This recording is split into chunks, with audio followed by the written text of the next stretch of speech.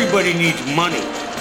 That's why they call it money. The best things in life are free, but you can give them to the birds and bees. I need money. From Fool Global Headquarters, this is Motley Fool Money. Welcome to Motley Fool Money. Thanks for being here. I'm your host, Chris Hill, and joining me in studio this week from Motley Fool Hidden Gems, Seth Jason, from Motley Fool Income Investor, James Early, and from $1 Million Portfolio, Ron Gross. Gentlemen, good to see you as always. Good to see you. How are you? We have got retail earnings, Disney earnings, and a new player in the tablet wars. We've got best-selling author Niall Ferguson on the rise of China and America's innovation challenge, and we've got a few stocks on our radar, but we will begin overseas. The guys who were the prime ministers of Greece and Italy last week are now on their way out. In Greece, George Papandreou has been replaced by Lucas Papademos, and in Italy, Berlusconi's likely replacement is Mario Monti. Seth, Jason, is any of this going to make any difference to what's going on in Europe with the debt crisis,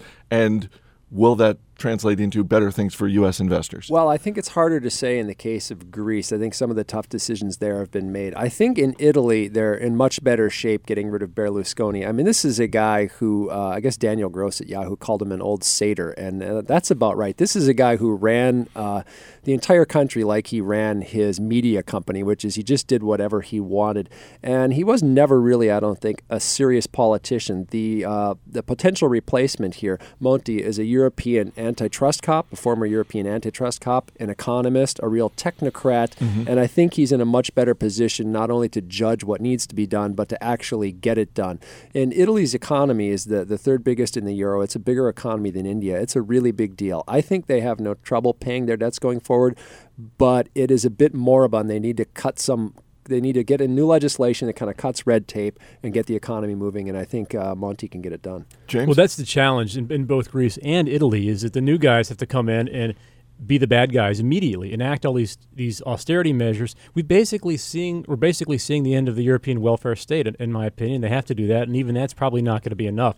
Italy's borrowing costs are now above 7%, which makes it very, very hard for them to even make the interest payments on their debt, some would say. So whatever happens has to be drastic, and these new guys are going to have to do it very quickly. Shares of Disney were up on Friday. Ron, fourth quarter earnings up 30%. As a Disney shareholder, I'm happy about that. I am a Disney shareholder as well. How are they getting it done? This was a really strong quarter, kind of across the board. ESPN showed strength, ABC showed strength. Surprisingly, the parks, even in this economy we're in now here, which is shaky, was strong on both price increases as well as strong attendance. So no way. Yes. What does it cost to get into one of those parks now? It ain't cheap. It already was a ton. So they're moving overseas. There's expansion potential. China, India. And Iger, who is kicking himself up to chairman because they'll be getting a new CEO by 2015. It'll be interesting to see who comes in there. But they're executing very, very well right now. How does the stock look to you? Because I know you're a value guy. I'm a value guy. I don't think the stock priced? is cheap here. I think it's fairly priced. But it's the kind of thing, as I said, I'm a shareholder. It's the kind of stock I probably will never sell. What kind of dividend they giving you out of there?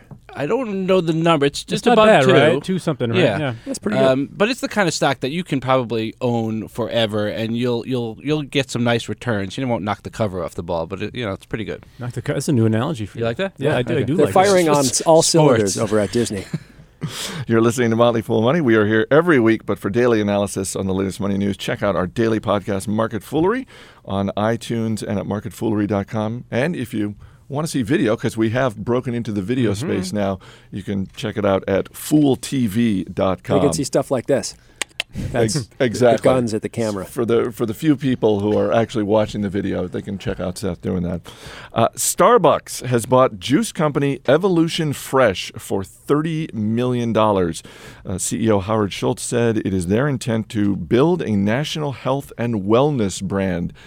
James, is this a smart move? Well, Chris, I can't tell you how many times Ron and I have been on a juice date and driven right past Starbucks because they didn't have a juice offering. What they're doing is smart at first. They're incubating. He's kidding, folks. They're incubating this concept in the stores at first, just selling the juice, but then maybe they'll expand it to an actual store. But they're really doing more than just selling juice. They're trying to change the way people behave, because we traditionally drink juice at home as Americans, or maybe we buy it from 7-Eleven. Coke and Pepsi, or Pepsi has Tropicana. They're big into the juice markets there, but we don't really go to stores or outlets to get juice. We do have Jamba Juice as an example, but that's a $111 million market cap company. The stock is like $1 something, and they're losing money. So Starbucks really has to create its own ecosystem if it wants this thing to work big time. And that's why I think this is goofy. The good news is it probably costs less than a kilo in the B to be into this. The bad news is Jamba Juice. This is a big chain. Jamba Juice has more than 700 locations, roughly a half and half split between company-owned and franchised. As James mentioned, it's a $111 million company only, and that's because if you look at their numbers, their revenues have dropped from $350 million a year, kind of the height of the real estate bubble type thing, when everyone was going to go and spend a bunch of money on a Jamba Juice, down to somewhere just north of $200 million a year. That ain't good. So Starbucks is getting in on what they think is a trend toward healthy eating. I think that trend is there, but I think the idea that people are going to go to a juice bar is not really, I don't think that's true. And can I just, speaking of health, a lot of these juices are just loaded with sugar. I mean, it's like give you palpitations. It's like 3 days worth of carbohydrates. I think the first place we'll see these showing up is in the Starbucks store, where they're replacing the PepsiCo's Naked brand juices. So we'll see if they catch on. Starbucks already does a little bit of juice in that sense in their stores. We'll see. Yeah. I mean, to be clear, this is a bottled brand now, started by the founders of Odwalla and one of Naked, the other, right? I think it's the same one guy. of the other Naked guys. So a couple of Naked guys, maybe an Odwalla guy mixed in there. But then the plan apparently is to roll this out as its own concept, and that's the part that I really wonder about. Well, we had Seth Goldman, the CEO of Honest Tea, here in the office a few weeks ago, and he talked about growing that business and eventually getting to the point where they sold the majority of it to Coca-Cola. Did they really? Yeah. Sellouts. But to your point about Jamba Juice, I mean, if you're Evolution Fresh, isn't that probably the smarter move to sell to a Starbucks, because you're just going to have a much greater advantage over Jamba Juice, which is essentially going it alone? Yeah, I think that's certainly how you have to start. They're already in Safeway and Costco and Whole Foods on the West Coast, so they do have retail distribution. They'll roll it out to Starbucks. That's an incredible distribution center or avenue, and then I think they'll see if it makes sense to go the retail route. Yeah, and $30 million. That's, I mean, for a sale price, this has got to be a pretty big deal. Pretty small company looking at a huge whale of Starbucks. Sticking with coffee, shares of Green Mountain Coffee Roasters down 30% on Thursday, a day after reporting its first sales miss in 2 years. Revenue for the fourth quarter was nearly double. What is going on here with the Green Mountain Coffee Roasters? We were talking before we were taping about, there's a big short interest. This is one of those Nobody stocks. knows We're taping what's this? going on This is a big tape. Green Mountain. Yeah, nobody knows what's going on at Green Mountain. That's part of the cause of the huge sell-off. There's a very famous short presentation now that came out of the Value Investors Congress, 100-some slides. Most of us have been through it.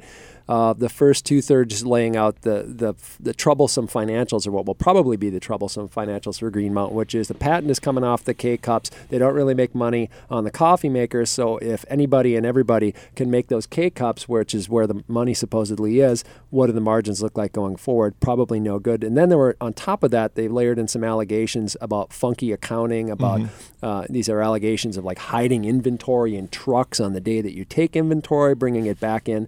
And so you get a small revenue miss, and everyone's nervous, and the stock drops something like 40% in one day. Ron? Yeah, the stock was priced to perfection, and then when you have these allegations of fraud, and then you get a miss on top of that, it's a mess.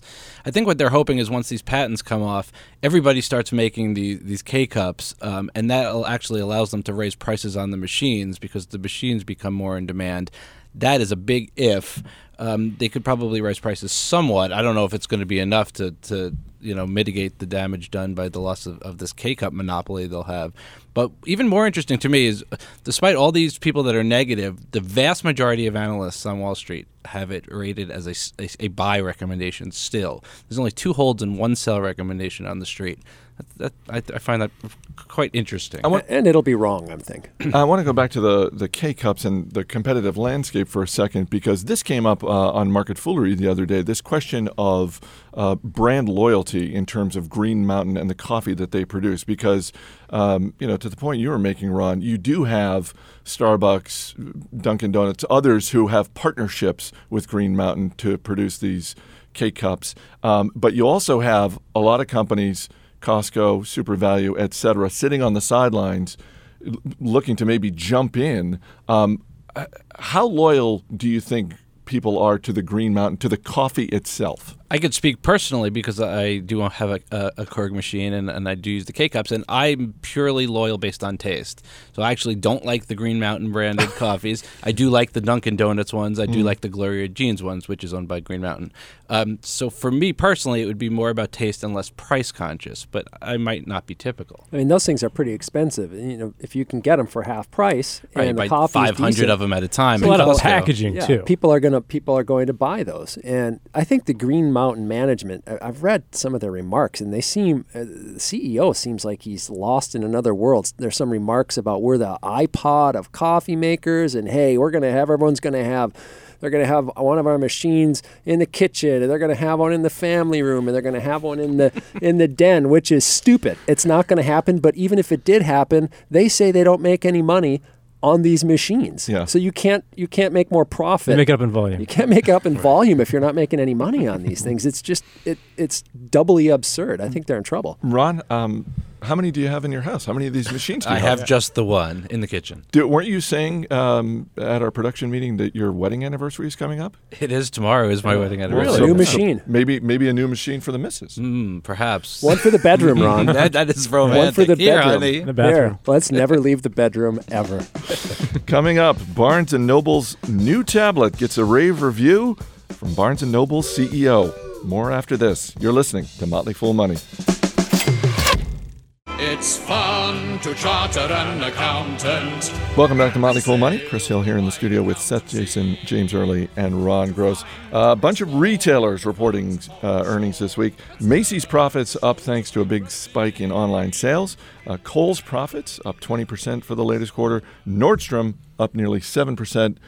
Seth, a lot there. What stands out for you in the retail world? The bifurcated economy. We've talked about it so many times. Nordstrom doing very well. Comps up 8%. That's, same store sales. So similarly good mark at Macy's. You have 4% comp sale there. Just a quick comparison. Something like JCPenney fell 1.6%. The comps a little bit lower end. Kohl's is good. Kohl's is not by 2%. smack in the middle, though. Yeah, but they had the J-Lo and the Mark Anthony line I did just not released. know that. So I thought they divorced, though. You Didn't they can't divorce? compete with that. Yeah, they so- did, but stuff is still selling So well. I still think we're seeing higher-end retailers do respectively better, and I think you're going to continue to see sort of online retailers do better. So Macy's did well with this online bit, but actually the stock sold off, and that was attributed to the fact that free shipping, which may have juiced those online sales, was going to hurt margins. So. And how do you know so much about the J-Lo and Mark Anthony line anyway? I do a little research every now and then at the office. That J-Lo stuff makes my butt look big. I think retail looked pretty good, which is very interesting as we come upon the holiday season, which and Black Friday is coming up.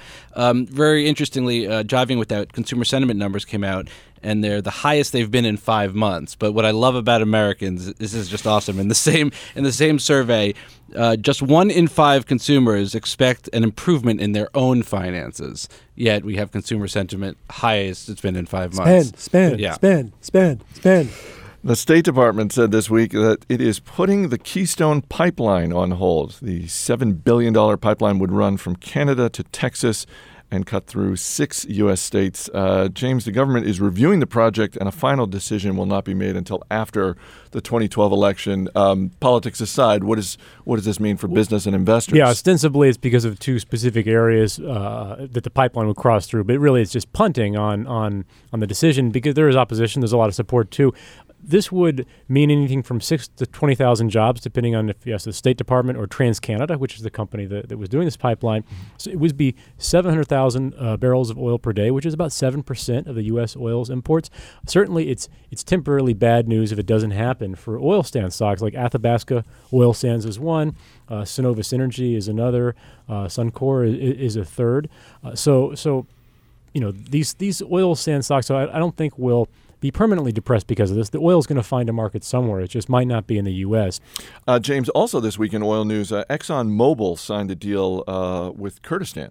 Chris, it's certainly a big deal, and it really signifies the future of oil. That, in other words, the private development is mostly used up. It's now about sovereign states. This is good, but this is also risky. BP had a deal with Rosneft, Russia's oil company, and they basically felt they reneged, and they're fighting in court for many years. A judge just awarded BP a claim for that, but it underscores the risk of going into these somewhat sketchier countries and developing oil there. Almost hard to believe that Russia would change the rules like that. It's amazing, but it happens. This week, Barnes & Noble jumped into the tablet computer wars, unveiling a Nook tablet priced at $249. Seth, obviously, it's competing with the iPad, Amazon's Kindle Fire. What is the appeal here of the Nook? Or I don't think there is one. I think that's the problem for Barnes & Noble. It has a microphone.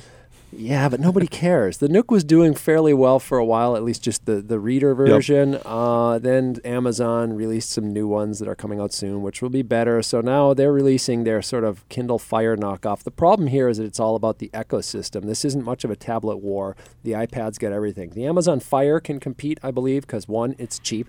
Two, it's got that whole Amazon ecosystem of content. This new Nook runs on Android, and so it'll run, Hulu Plus or Netflix, but that's really the only media you're going to get is sort of through third parties. And the Amazon Kindle Fire is going to hook into all of that content that is at Amazon in the Amazon cloud. So I think it's a much better value proposition, especially since it's actually cheaper than this Nook.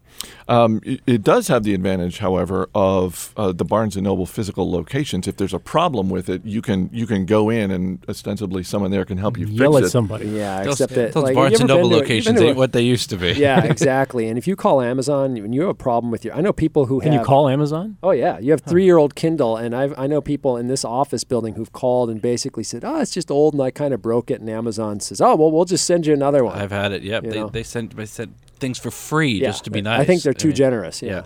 And again, it did. The Nook tablet did get a great review called the best wireless media tablet in the portable 7-inch class. That comment coming from William Lynch, the CEO of Barnes & Noble. So that's he's a big fan. He's a very big fan. Yeah, good. Finally, it is induction weekend at the National Toy Hall of Fame. There are 3 new inductees: Hot Wheels, the Dollhouse, and the Blanket. Yes, the blanket made famous by Linus in Peanuts. I'm not exactly sure how. I don't even think that's a toy. Yeah, well, tell that to the people at the National Toy Hall of Fame I'm looking at up in Rochester. Fame, yeah. I'm looking at their list of inducted toys, and I was making a joke that Stick should be one of these. Stick was inducted in 2008. There I'm you not go. kidding you. Stick. We got 30 seconds left. Quick. Nominations for the National Toy Hall of Fame. Ron, what do you got? Nerf football. Nerf football. It's too specific. The firework. The firework? Oh, that's a good one. That's a toy? Because Any pyrotechnic? Who doesn't love playing with those? I'm fine. Well, I'm going with James then. Sharp knife? No, seriously, rock. Steve Bruno? Rock. Absolutely. There was a board game in the late 70s, early 80s called Mork and Mindy, and it involved grabbing a styrofoam egg and yelling Shazbot. So, no way. it was a worst merchandising example ever, but that's what I would induct. You're going to throw it up. Have you seen our Motley Fool board game? All right. Seth, James, Ron, we'll see you later in the show. Coming up next, best-selling author Niall Ferguson on the decline of the U.S., the rise of China, and the problem with Occupy Wall Street. I have a train set and a garage full of cars and a soldier with a gun. My mother says I should have more responsibility as I'm nearly 31. I have a plane, I have a crane that can lift up all my trains and all my cars. I have a boat that doesn't float, but a big machine that takes me to the Stay right here. This is Motley Fool Money.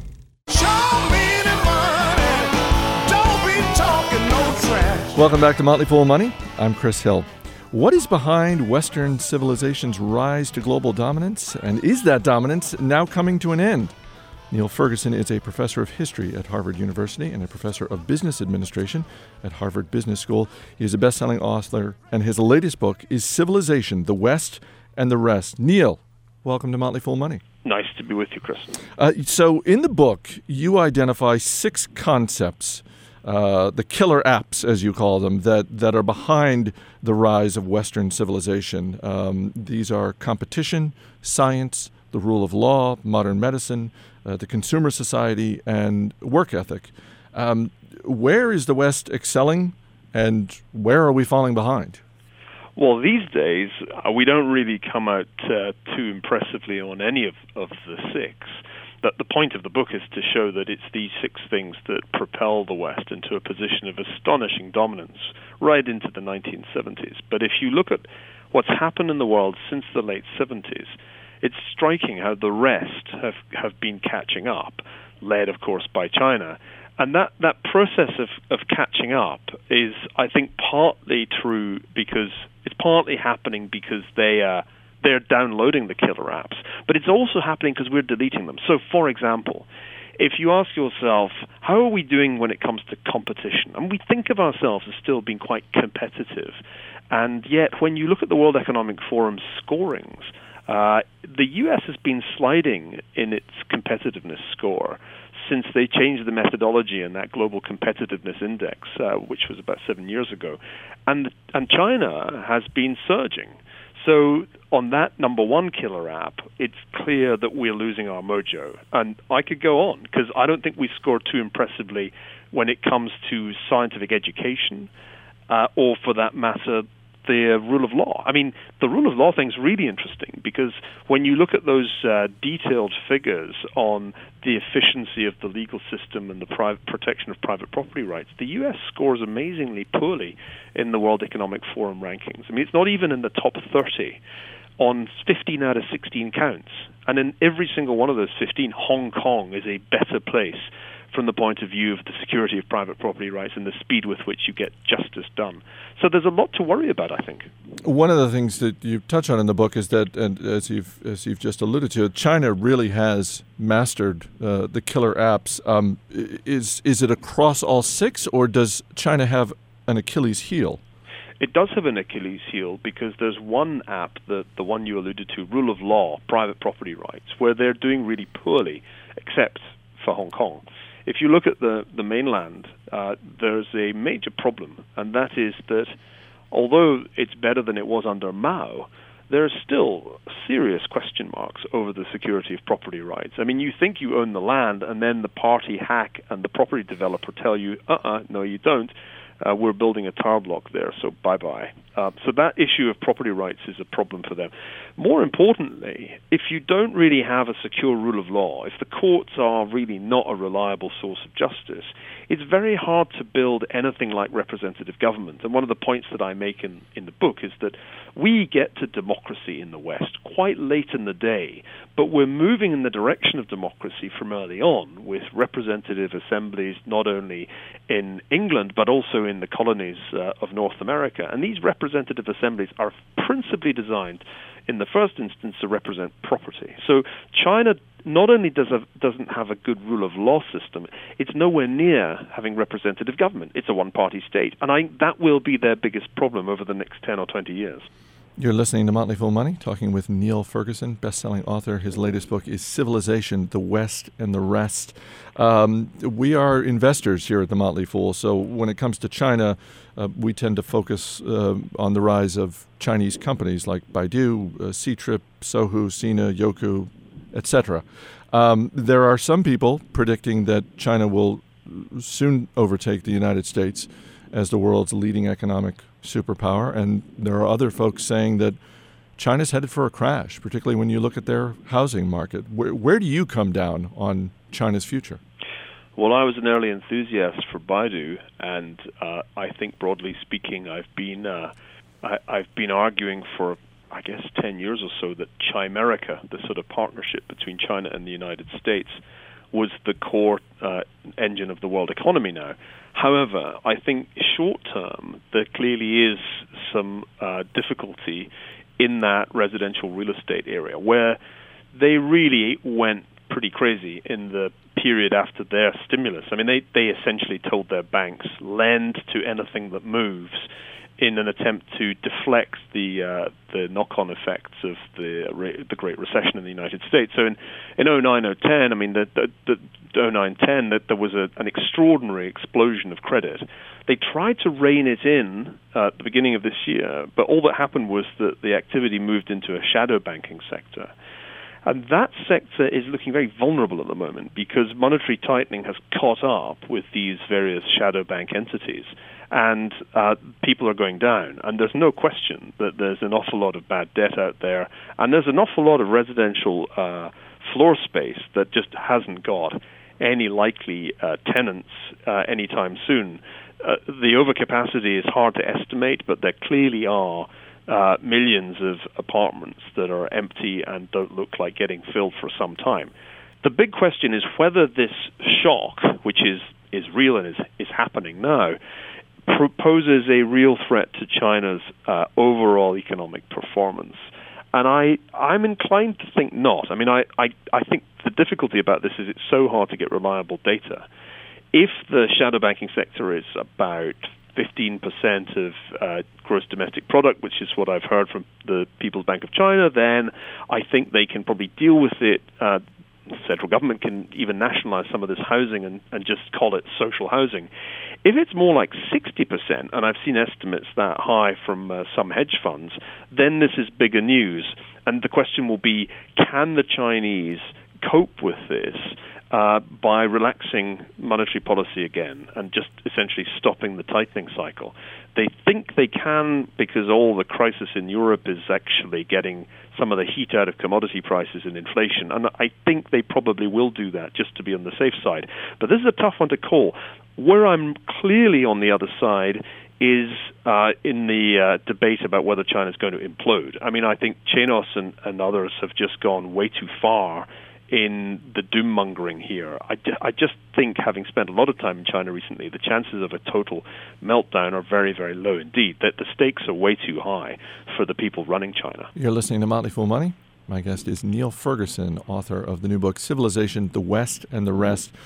You write in the book about the role of innovation. The United States has essentially led the tech revolution with companies like Apple, Microsoft, Google, Intel, Cisco Systems. But now we're dealing with a higher unemployment, a sluggish economy, decline in the middle class. How does America grow the economy and support the middle class again? Do we need more Apples? Do we need more Microsofts? Or do we need to bring manufacturing back? Is it something else altogether? I think one of the characteristic features of the tech revolution is that it's not a tremendous creator of employment, especially for the relatively low-skilled. And they're not going to be hired by Apple even if it increases in size by a factor of 10. That's really the issue.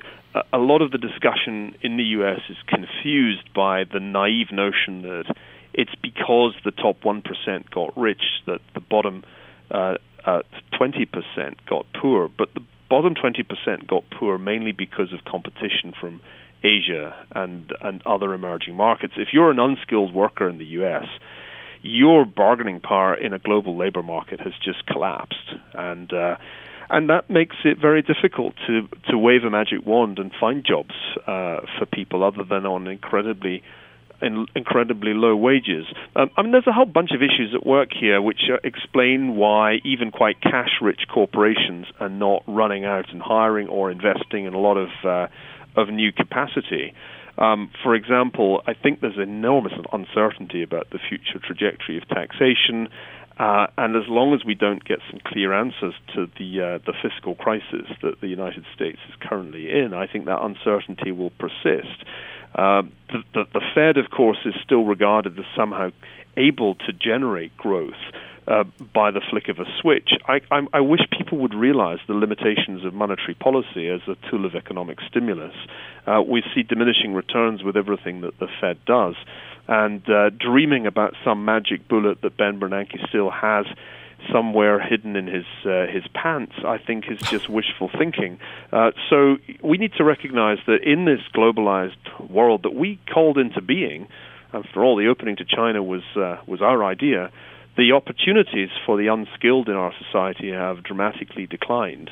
And the chances that we're going to surge back to full employment carrying this enormous mountain of public and private debt are pretty low. So I don't want to sound too gloomy on your show, but my sense is that given the importance of consumption growth in recent years, it's hard to imagine that bouncing back because of the deleveraging process.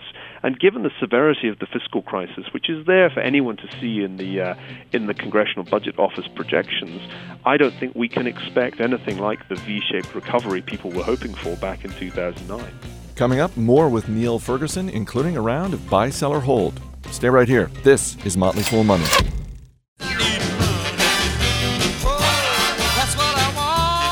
You're listening to Motley Fool Money, talking with Niall Ferguson, best-selling author. His latest book is Civilization, the West and the Rest. Let's look at the Occupy Wall Street movement, because certainly a lot of Wall Street institutions, Goldman Sachs, Bank of America, Wells Fargo, JP Morgan Chase, etc., have taken a lot of heat for their role in the financial crisis and for the growing income inequality in the United States. So to what extent do you think the big banks and Wall Street are to blame for that? Well, one's got to be careful about what you blame them for.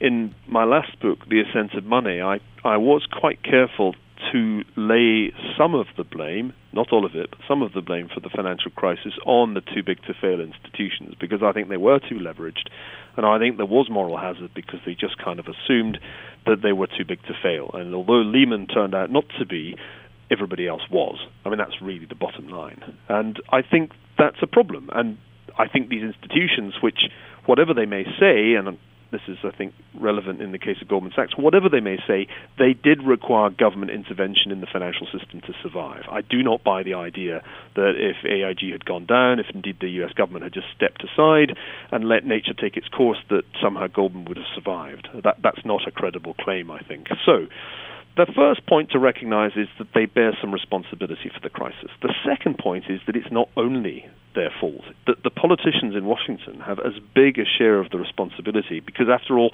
it was politicians who rigged the mortgage market. It was politicians who encouraged lenders to lend money to homeowners who couldn't possibly afford to own their own homes, and so forth.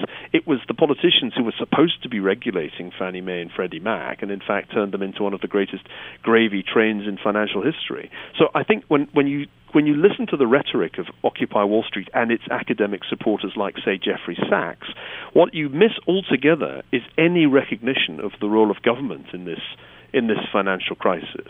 And I also strongly object to the tendency, which is very much apparent down in Zuccotti Park, to allege that 1% of the population, let's face it, 3 million people, are all collectively guilty of criminal behavior. I mean, yes, there have been some cases in which fraud has been demonstrated and firms have been fined. But I don't think it's plausible to claim that all the bad stuff that happened over the last 5 or so years was somehow the result of criminal behavior, because most of the mistakes that were made were perfectly legal. And they were legal because Washington allowed them to be legal. So I think there's a danger in the Occupy Wall Street movement that the whole story of the last 10 years gets completely caricatured and kind of morphs into a form of class warfare that, to my mind, is far from helpful. You're listening to Motley Fool Money, talking with Niall Ferguson. His new book is Civilization, the West and the Rest. Niall, we're going to wrap up with a round of buy, sell, or hold. Let us start with buy, sell, or hold the future of the euro. That has to be a hold. Actually, I think many people are over selling this as the imminent breakup of the euro. I still think they'll do whatever it takes to avoid that. So I'm going to hold. Buy, sell, or hold gold. Hold. Why is that? Don't change your gold position, but don't big it up. If you've got a nice 10% of your portfolio in gold, stay there. But I don't think there's massively more upside in this. A number of internet companies have gone public this year: Groupon, LinkedIn, Pandora, Zillow, and this one could be next in 2012. Buy, sell, or hold the future of Facebook. Oh, that's a buy. You think it's a slam dunk? I think so. I think the one bright spot in this economy is technology, and the power of some of these social networking brands seems to me to be really huge, especially when you see the speed at which this phenomenon is growing internationally. So I'm going to buy. He's one of the biggest rock stars in the world, and he's been at the forefront of global anti-poverty efforts. Buy, sell, or hold Bono. That's a sell. Why is that? That's a sell because few people have purveyed more confused and misleading notions about development economics than Bono over the past 10 years. And I think at some point people are going to take a look at Africa today and they're going to say, hey, they fixed their problems with Chinese investment, Bono, not with Western aid. Go figure. So it's not a musical critique you're making.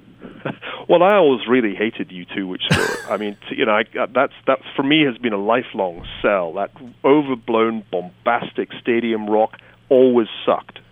And finally, filming has begun on the latest James Bond film.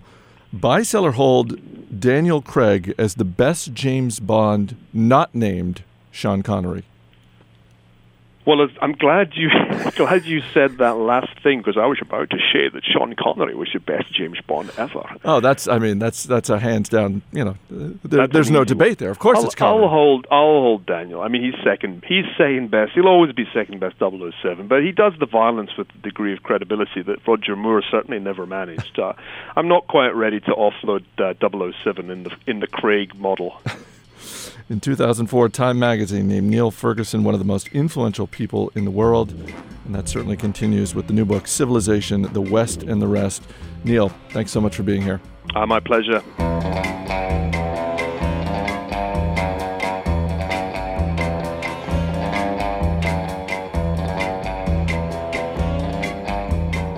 As always, people on the program may have interest in the stocks they talk about, and the Motley Fool may have formal recommendations for or against, so don't buy or sell stocks based solely on what you hear.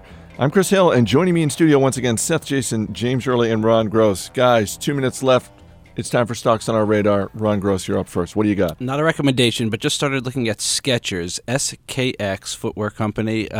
Struggling lately due to their toning shoes called the Shape Ups. Had some missteps there. Stock looks very, very cheap. Yeah. Stock looks real cheap, but it could be a value trap. Are those lame need to do ones? work here. Mac has some. Roll your feet and it's supposed to make they your keep you off balance and it helps tone. Our producer Matt Greer was a big proponent. He was a big evangelist for those. The Reebok actually settled with the FCC recently about some claims in the marketing and the FTC. FTC, perhaps. You don't think the Federal MBT. Communications Mac Commission is clarifying. He did not have he had the original MBT brand. Beside Barefoot Technology, it stands for, I believe, right? But it could be very interesting, but it also could be a trap. So more research. We have 5 seconds left for our stocks. Exactly. Yeah. James, what do you got? Vodafone, 7% dividend increase, $143 billion market cap. This is a huge English-based telecom company. I'm not generally bullish on telecoms, but this one has emerging market exposure.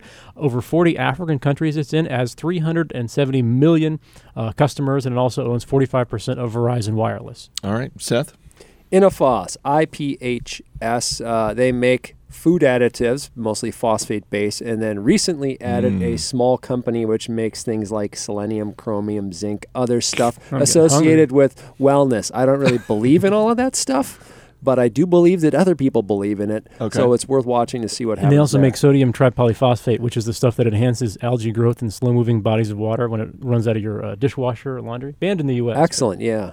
Yeah, so good company, actually. Good company. That's a business that's dwindling, unfortunately. I would love to see your bedside reading, just what that looks like. It's a good company. It's a good company. I like it a lot. 5 seconds. What are you working on next week in Hidden Gems, Seth? Earnings, again. European stocks. James, Ron. Happy 17th anniversary to my beautiful wife, and we're welcoming all our new MDP members this coming week. Fair enough. Ron Gross, James Early, Seth Jason. Guys, thanks for being here. Thank you, Chris. Thanks to our guest this week, Niall Ferguson. You can check out our daily podcast, Market Foolery, and as always, for video, check out fooltv.com. That's it for this edition of Motley Fool Money. Our engineer is Steve Broido. Our producer is Matt Greer. I'm Chris Hill. Thanks for listening. We'll see you next week.